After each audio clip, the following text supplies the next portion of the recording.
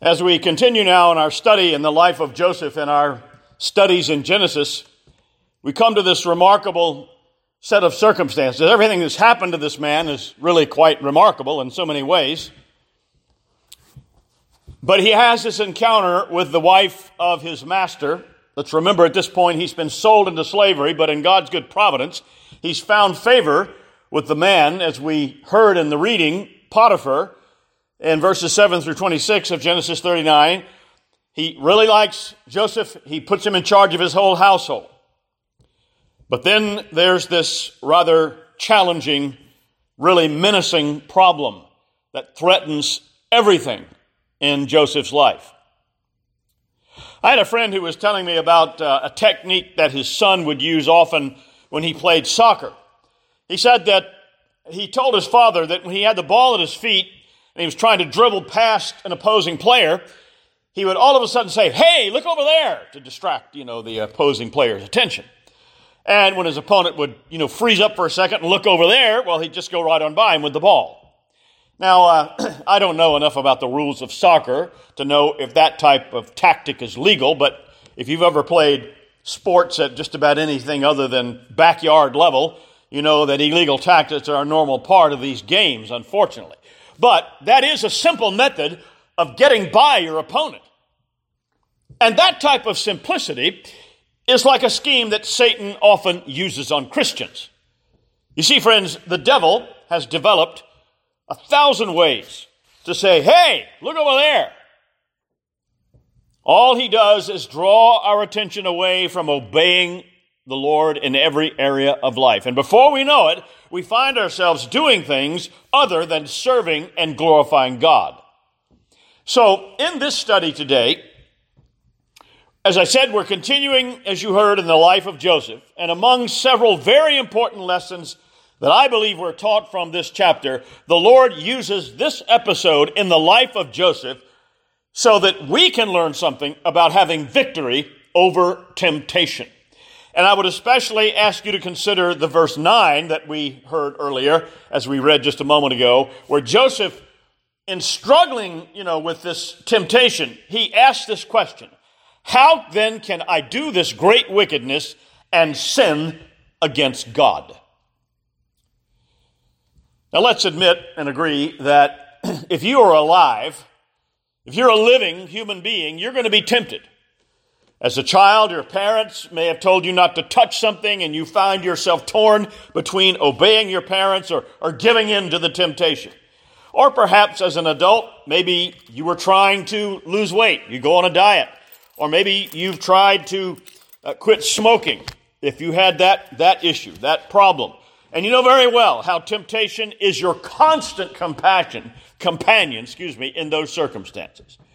Adam and Eve, of course, were the first people ever to face temptation. But even our Lord Jesus himself underwent temptation.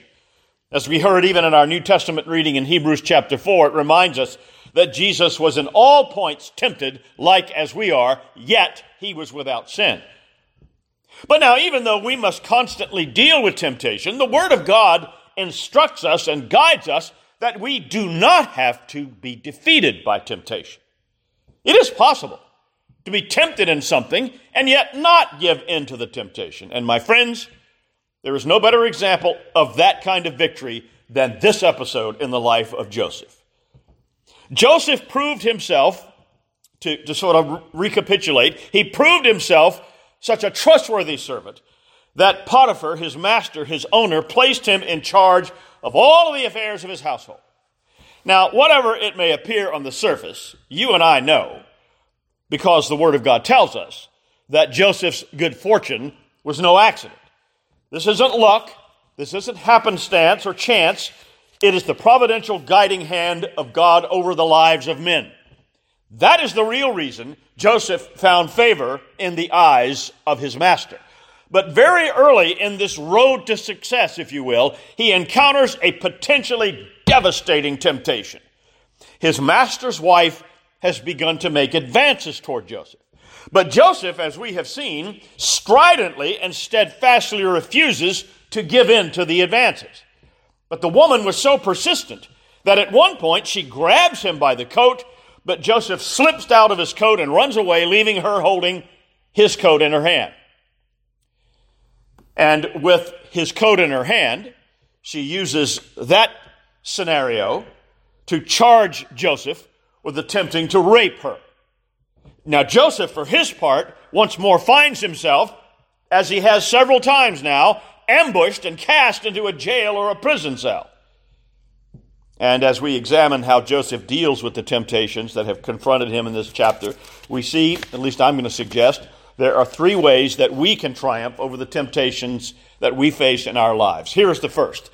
We can triumph over temptation by remembering how much you and I owe God. When Joseph was being tempted into doing this bad thing, he remembered how he was indebted to his master Potiphar. And we learned and heard in verse 8 that Potiphar, as I said, put him in charge of everything, all the administrative duties. And that was no minor thing for a slave. But Joseph remembered at the moment of his temptation just how much he owed that man and how kind he had been to him. But more importantly, as I mentioned a moment ago in verse 9, that for Joseph, as bad as it would be to betray his master in that way, it was far worse. It was a far greater concern to him that in doing this sinful thing, he would be sinning against God. Now, under this idea of resisting temptation by remembering how much we owe God, let me say that we need to remember that we have that primary allegiance. Our primary allegiance is to God. Whenever we are tempted to sin, we need to stop, take a deep breath, sit down, and think. Think and remember that if we claim to be Christians, then Jesus Christ is our Lord and Master, and we owe allegiance to Him first and foremost. As a Christian, our primary purpose in life, your primary purpose in life, is not just to satisfy every urge and desire that comes your way. If you're a Christian, your first and primary goal and allegiance is to God and His law. But in the same way, no matter who we are and what our status in life is, when we give into temptation, it affects other people. You see, sin is selfish. It looks for one thing and one thing only, the satisfaction of one's desires, no matter what may happen or result. And whether you're married or not, whether you're young or old, whether you're male or female, when you sin, it has ripple effects that affect the lives of those around you. Now, some people, in trying to rationalize, to give in to the temptation and living in sin, they will say something like this. Well, my sin, and you can fill in the blank there, it doesn't matter what it is, my sin is just between me and God, or me and my spouse, or me and my lover, or just me. In other words, such people deny that sin has consequences that can adversely affect other people who may not even be directly involved. Now, our libertarian friends say that we should not punish victimless crimes. In other words, that they see you as a sovereign individual, and if there's certain things that you want to do to yourself that maybe on some level, if you were doing them to somebody else, might be criminal, because you're doing it to yourself, they should not be criminalized. But friends, in the example I'm just about to share with you, there's no such thing as a victimless crime. Dr. R.C. Sproul of blessed memory, he told a story one time, you can find this in his video series on Christian marriage, how he was called into a counseling situation with a husband and wife in which there had been infidelity in the marriage.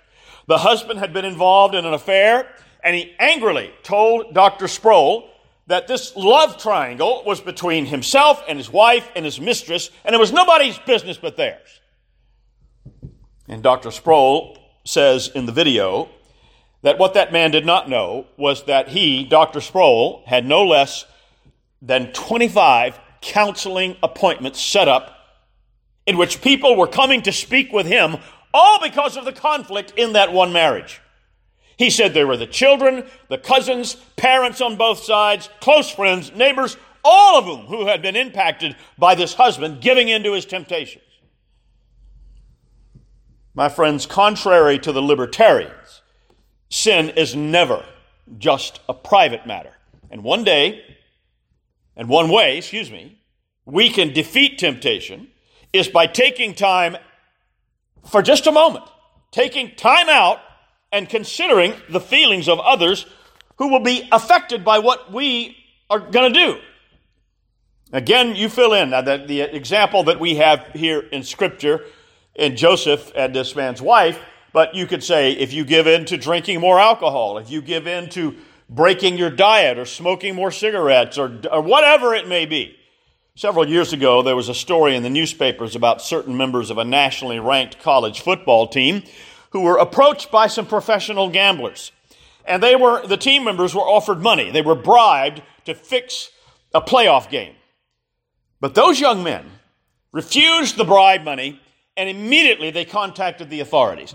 And when asked about why they did what they did, they all said that to succumb to that temptation, to take money, to get a lot of money to throw a game, that would be to hurt the team, hurt the fans, hurt their coaches, and hurt the university. So friends, the first step in your getting victory over temptation is to remember. Remember how much you owe God, and remember the relationships you are going to affect by giving in to whatever that temptation is. Secondly, realize that sin is rebellion against Almighty God. See, the Bible's message is clear. Sin is wrong.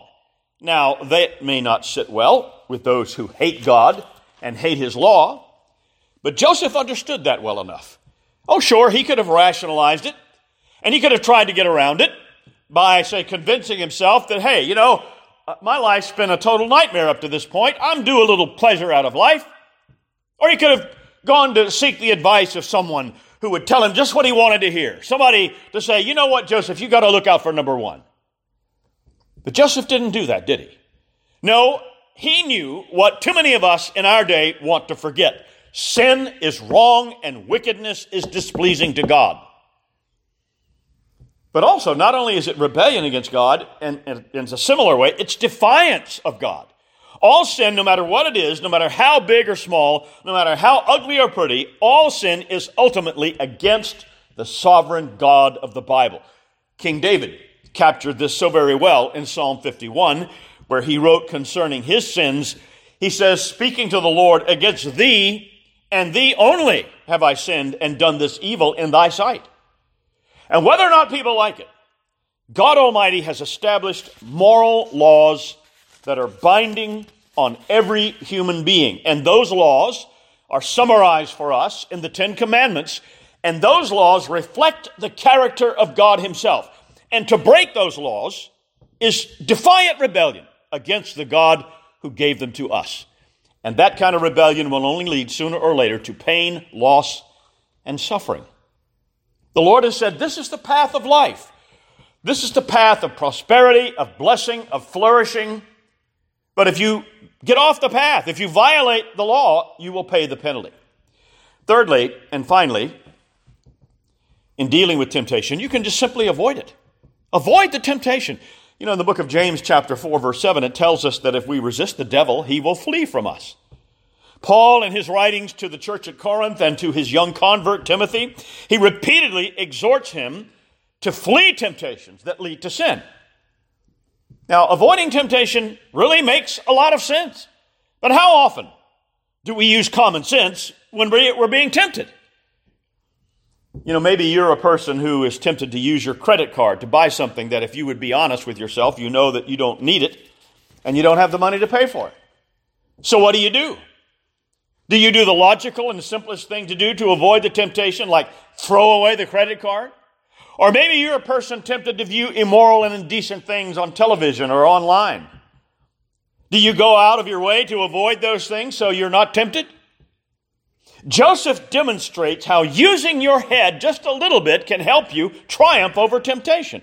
When Potiphar's wife kept after him, even at one point grabbing him by the sleeve of the coat, what did Joseph do? Did he say, okay, Mrs. Potiphar, you've been after me for a long time now. Why don't we go down to the local restaurant here and have lunch together and talk this over? No, he didn't do that. That wouldn't have made much sense, would it? No, what Joseph did was to run. He ran away, even leaving his coat behind, rather than expose himself to more temptation. You know, we've all had much to do in recent years to avoid getting sick. But how many of us avoid the temptations like sin, like we avoid, say, getting infected with some disease? Beloved friends, the reason we must flee from and avoid and run away from temptation is because we should never underestimate the power of sin. Let me say that one more time. Never underestimate the power of sin, and likewise, maybe even worse, is to overestimate our ability to resist sin. Don't ever underestimate the power of sin, and don't ever overestimate what you think is your ability to resist it. So that's why the best thing to do is simply avoid the temptation.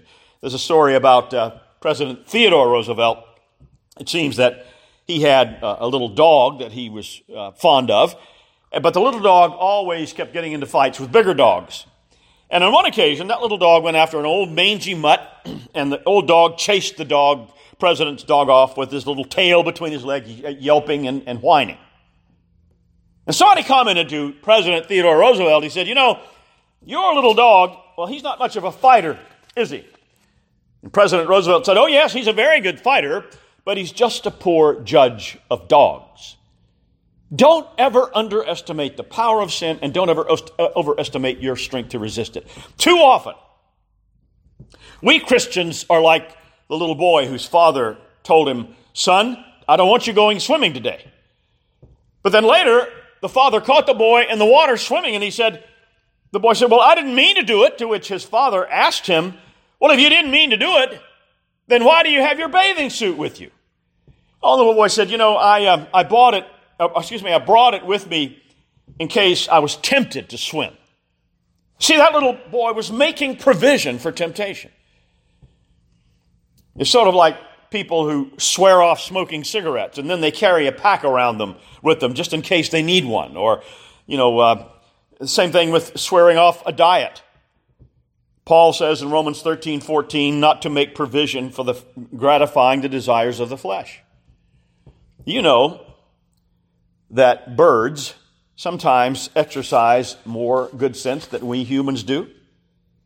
In the book of Proverbs, Solomon wrote that it is a waste of time to spread out a net right where the birds can see it. If your goal is to catch a bird, don't spread the net out where the birds can see it. You see, birds are smart enough to flee when they see a net being spread out to catch them. But how often do you and I make provision for temptation and sin, and we just rush headlong into the snares of the devil? A friend of mine told me a story about a farmer who was having problems with crows eating his corn. And so he went out and he took some string and he roped it around about 5 feet off the ground around the bottom parts of some trees which were located very near the corn crop. And so he went out and he took that string and he did that, and he assumed that the crows were probably watching him and the birds would get a little bit nervous about what he was up to. And it turned out he was right. Those crows stopped eating the corn. They didn't even want to take a chance on being caught in what they thought was a net. My friends, as we reflect on the lessons of this chapter, we need to be on our guard because the devil is stringing a trap for us. Learn a lesson from Joseph. Flee temptation.